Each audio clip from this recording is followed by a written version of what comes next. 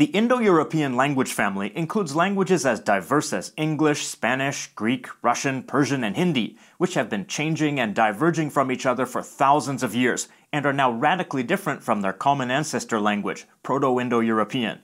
It's often said that the Indo-European languages that retain the most similarities to Proto-Indo-European are the Baltic languages.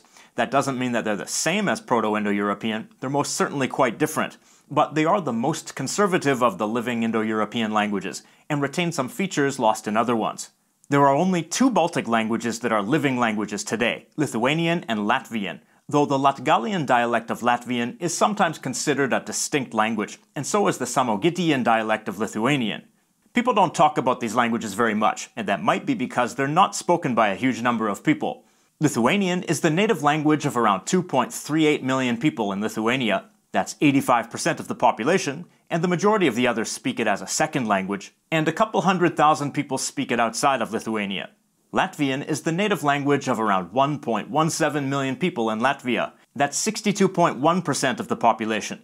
Most of the others are native speakers of Russian, especially in the Latgale region where there's a large ethnic Russian population. If we exclude that region, Latvian is the native language of the vast majority of people. Around 100,000 people speak it outside of Latvia as well. Latvian and Lithuanian have a lot of vocabulary and features in common, but are still quite different and not mutually intelligible for the most part. Lithuanian is the more conservative of the two. It's worth noting that while Estonia is a Baltic country, the Estonian language is not Baltic. It's a Finnic language and comes from completely different origins. We'll talk about the origin of the Baltic languages in a moment. But first, let's talk about a software tool with numerous benefits for all of you world travelers and language enthusiasts. I'm talking about the sponsor of this video, Atlas VPN. Right now they have an amazing sale price of just $1.99 a month, which you should definitely take advantage of. I use Atlas VPN to view content online that's exclusive to certain countries. When I want to watch shows or movies in a different language, I use Atlas VPN to make streaming services think I'm in a country where that language is spoken, giving me access to more local content. You can also use Atlas VPN to keep your Google searches and downloads private, like if you're traveling in a country where an invasive government might be monitoring your online activity, or if you're worried about big tech using your data. It also stops illicit ads, malware, and trackers, and notifies you of attempts to use your data. Also, a VPN can help you get the best online prices, like the time I saved hundreds of dollars on a stock music subscription by using the American version of the site, rather than my local version. I prefer not to be ripped off, thank you very much. So Atlas VPN is a very useful tool all over the world, and it's the best deal all over the world, at only $1.99 per month for a 3-year subscription, on unlimited devices, with a 30-day money-back guarantee. But time is running out, so be sure to lock in that low price by clicking the link in the description down below. It's theorized that the Baltic languages share a common ancient origin with the Slavic languages, both tracing back to Proto-Balto-Slavic, as far back as 3,500 years ago. Then Proto-Baltic split into Western Baltic, which consisted of Old Prussian and other extinct languages, and Eastern Baltic, which consists of Lithuanian and Latvian. It's thought that the Baltic languages are conservative because of the isolation of the Baltic peoples in Northern Europe during the early migrations further south. It's thought that Latvian has changed more because of contact between the Eastern Baltic tribes and Finnic people called the Livonians. The Eastern Balts further south in Lithuania, though, bordered the Western Balts, whose languages were even more conservative, so Lithuanian was less prone to change from non-Baltic influence. But we have little direct evidence of how the Baltic languages developed, because they weren't written until Prussia, to the southwest of Lithuania, and Latvia were conquered in the Northern Crusades and converted to Christianity in the 13th century, coming under German influence and colonization. The oldest existing piece of writing in a Baltic language dates to the 14th century and is written in Old Prussian, which was spoken in Prussia. It was also in Prussia that the Lithuanian language was first written in the 15th century, in the northeastern area where Lithuanian was spoken, known as Lithuania Minor. The oldest Latvian writing dates to the 16th century. All three languages were influenced by German in orthography and vocabulary, and in the case of Old Prussian, the language died out by the 18th century, due to the Germanization and assimilation of its speakers. From the 16th to 18th centuries, Lithuania and parts of Prussia were part of the Polish-Lithuanian Commonwealth. Latvia, then called Livonia, was part of the Commonwealth at first, but was later conquered by Sweden. During the time of the Commonwealth, Polish became the language of the upper class, and was used widely in urban areas. As a result, Polish loanwords entered Latvian and especially Lithuanian. Here are some example words of Polish origin that are still used in Lithuanian. Kišenė, meaning pocket, from Polish kieszeń. bokštas, meaning tower, from Polish baszta. paštas, meaning mail or post, from Polish poczta, which traces back to Italian posta. kopūstas, meaning cabbage, from Polish kapusta, and so on.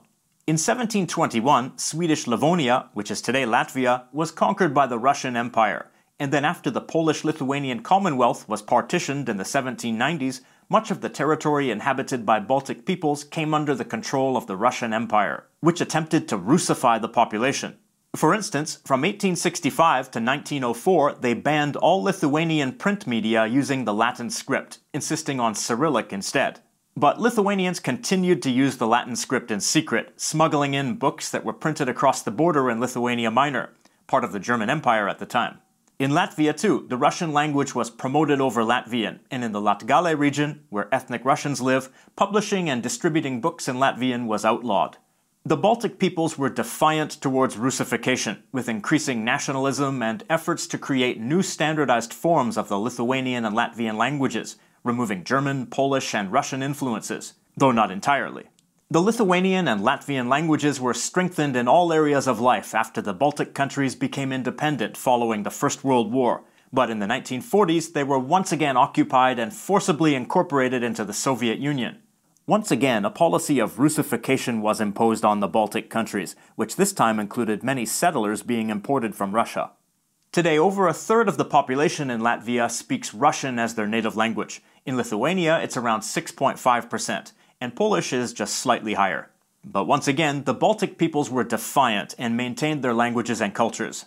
Since 1991, they've been independent again, and Lithuanian and Latvian are the official languages of their respective countries. Features.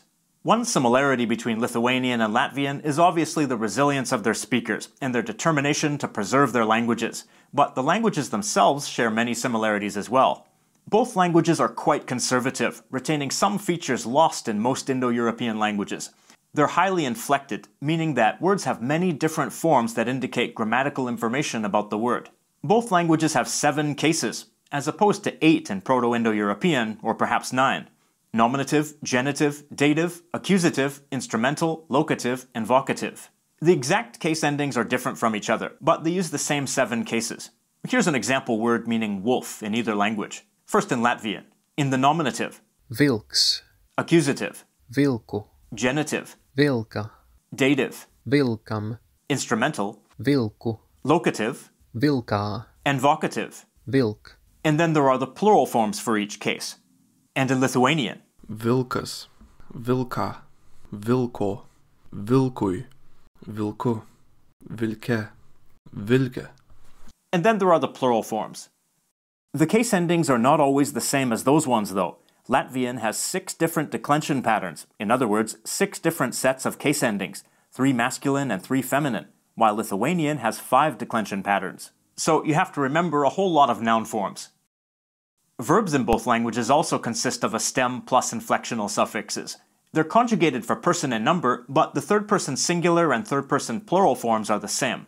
These sentences mean, the baby cries, in Latvian, mazulis raud, and in Lithuanian. Kūdikis verkia. These sentences mean, the babies cry, in Latvian, mazuli raud, and in Lithuanian. Kūdikiai verkia. You can see that while the subject changes, the verb form doesn't. You probably also noticed that the words are totally different. Some Latvian and Lithuanian vocabulary is similar, but a lot is not. But actually, a Lithuanian speaker would likely understand this Latvian sentence because the words have cognates in Lithuanian. These words would mean something slightly different, like the little one weeps. Both languages are generally pro-drop in first and second person, meaning that a subject pronoun isn't necessary because the verb's suffix tells us the subject. For example, these sentences mean I went and you went. In Latvian, es gāju, gāju, tu gāji, gāji, and in Lithuanian. Aš ėjau, ėjau. Tu ėjai, ėjai. But they're not pro-drop in the third person because of ambiguity between third-person singular and third-person plural. These sentences mean he went and they went. In Latvian, viņš gāja, Viņi gāja. And in Lithuanian. Jis ėjo. Jie ėjo. Neither Lithuanian nor Latvian has definite or indefinite articles, but in both languages there are definite and indefinite forms of adjectives that tell us the definiteness of the noun they modify. For example, these words mean either a stone or the stone, in Latvian, Akmens. and in Lithuanian. Akmuo. But let's add an adjective meaning blue. A blue stone, Zils akmens. the blue stone. Zilais akmens. Mėlynas akmuo. Mėlynasis akmuo. It's important to note, though, that the definite adjectives aren't the norm in Lithuanian and are optional, and are most commonly used for proper nouns and certain notable objects.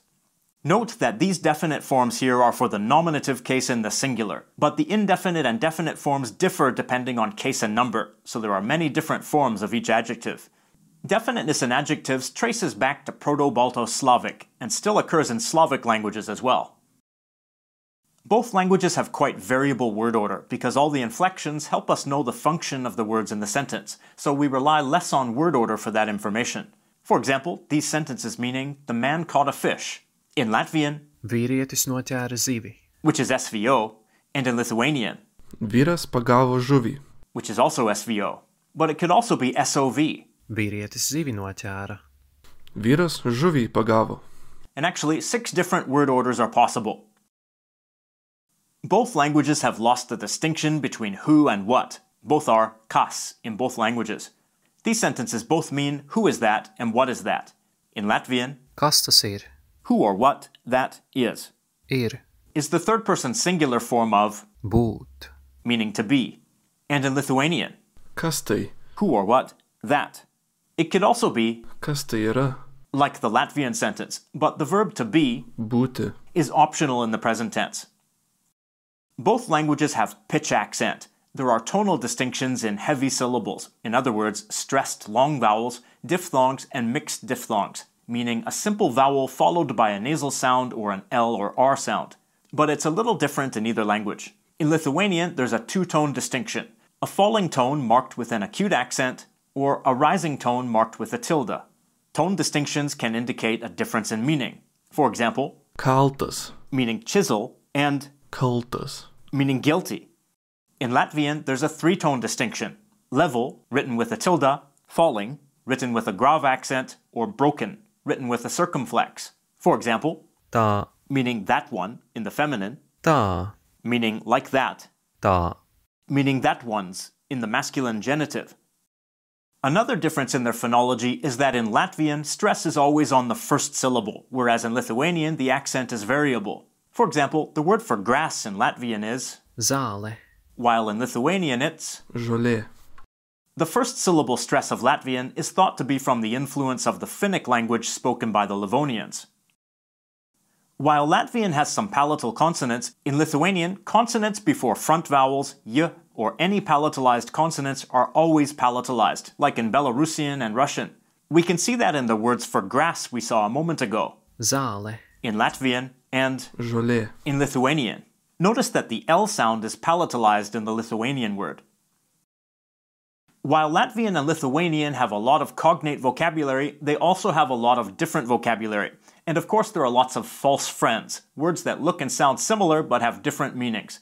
A couple of examples. Melns. Mėlynas. The Latvian word means black. The Lithuanian word means blue. Māksla. Mokslas. The Latvian word means art, and the Lithuanian word means science. And even though there are a lot of cognates between the two languages, that doesn't mean they're always identical or obvious. It often requires some deciphering. For example, I drank in Latvian Es dzēru. and in Lithuanian. Aš gėriau. It may not be immediately obvious that the verbs here are cognates, Latvian Dzert. and Lithuanian, Gerti. but when attempting to read either of the two languages, the good news is that the words are spelled how they sound, for the most part. This is because Lithuanian and Latvian were standardized rather late, including their orthography. But reading Lithuanian words requires a bit more knowledge of the language's phonology. In this case, that consonants are palatalized before front vowels. But once you know those rules, you can pronounce the words based on how they're written. As you can see, the Baltic languages are fascinating languages with a rich set of features, but those features probably make learning one of them very intimidating, especially for people whose native language doesn't have so many inflected forms. You'll often hear people claim that the Baltic languages, especially Lithuanian, are basically the same language as Proto-Indo-European, but these claims are very much exaggerated. While they are very conservative and preserve many old features, they've also changed in many ways, and other branches of Indo-European preserve some features that the Baltic languages don't. That's not a good thing or a bad thing, it's just how it is. The question of the day. If you're a speaker of Latvian or Lithuanian, how well do you understand the other language? And to other people, do you notice any features of your own language that are similar to the Baltic languages? I'd like to give a shout out to all of the LangFocus Patreon supporters who make it possible to bring you educational content like this. I'd especially like to thank the patrons whose names appear on the screen, because they are the top tier Patreon supporters, so let's give them a round of applause. As I mentioned in the video, the Baltic languages are thought to trace back to the Proto-Balto-Slavic language, before Baltic and Slavic branched off from each other. Check out my video on the Slavic languages. It's 6 or 7 years old and pretty embarrassing, but you might still learn a thing or two.